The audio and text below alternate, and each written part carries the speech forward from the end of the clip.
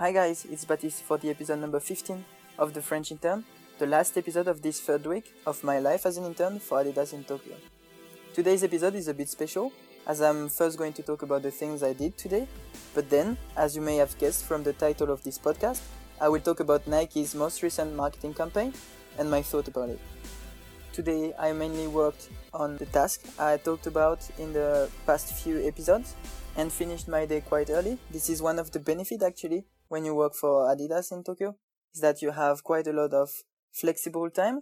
For example, today we were not so many people in the office because other employees have the choice of working from home when it's Friday, or they regularly take a day off, which is quite rare actually in Japan. This is actually one of the reasons why after my internship I'm hoping to graduate and get a permanent employee contract. Today I also had the chance to have an overview and to see the actual product of the new collection, which is going to be a feature between Adidas and Dragon Ball Z, the manga/anime. To be honest, I'm not really into either manga or anime, although I read Dragon Ball Z, but seriously, the collection is really cool.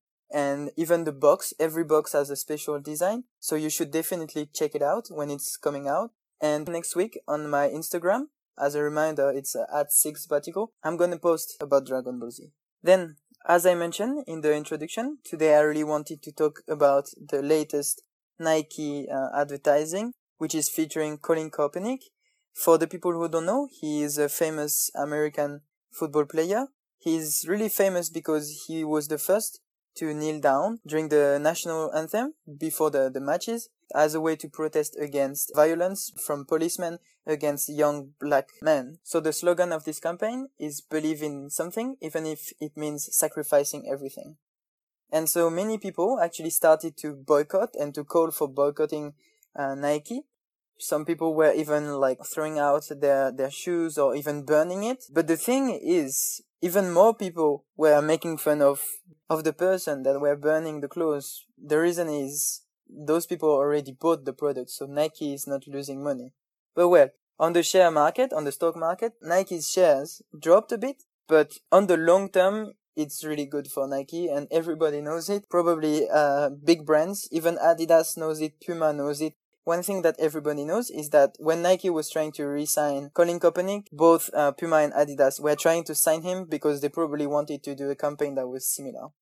And then Trump tweeted about it. Nike gained so much exposure thanks to that. It's actually not surprising because it's following the current internal trend in Nike that is to promote minorities. And then the statistics speak for themselves. The video of the advertising currently has 240 retweets and more than 500,000 likes. And the picture that was actually before this video on the Colin Kaepernick account has 1 million likes. To me, this is definitely a success. And although on the short term people will call for boycott, on the long term, Nike is really the winner with this advertising. Anyways, that's the end of this week for the French Intern podcast.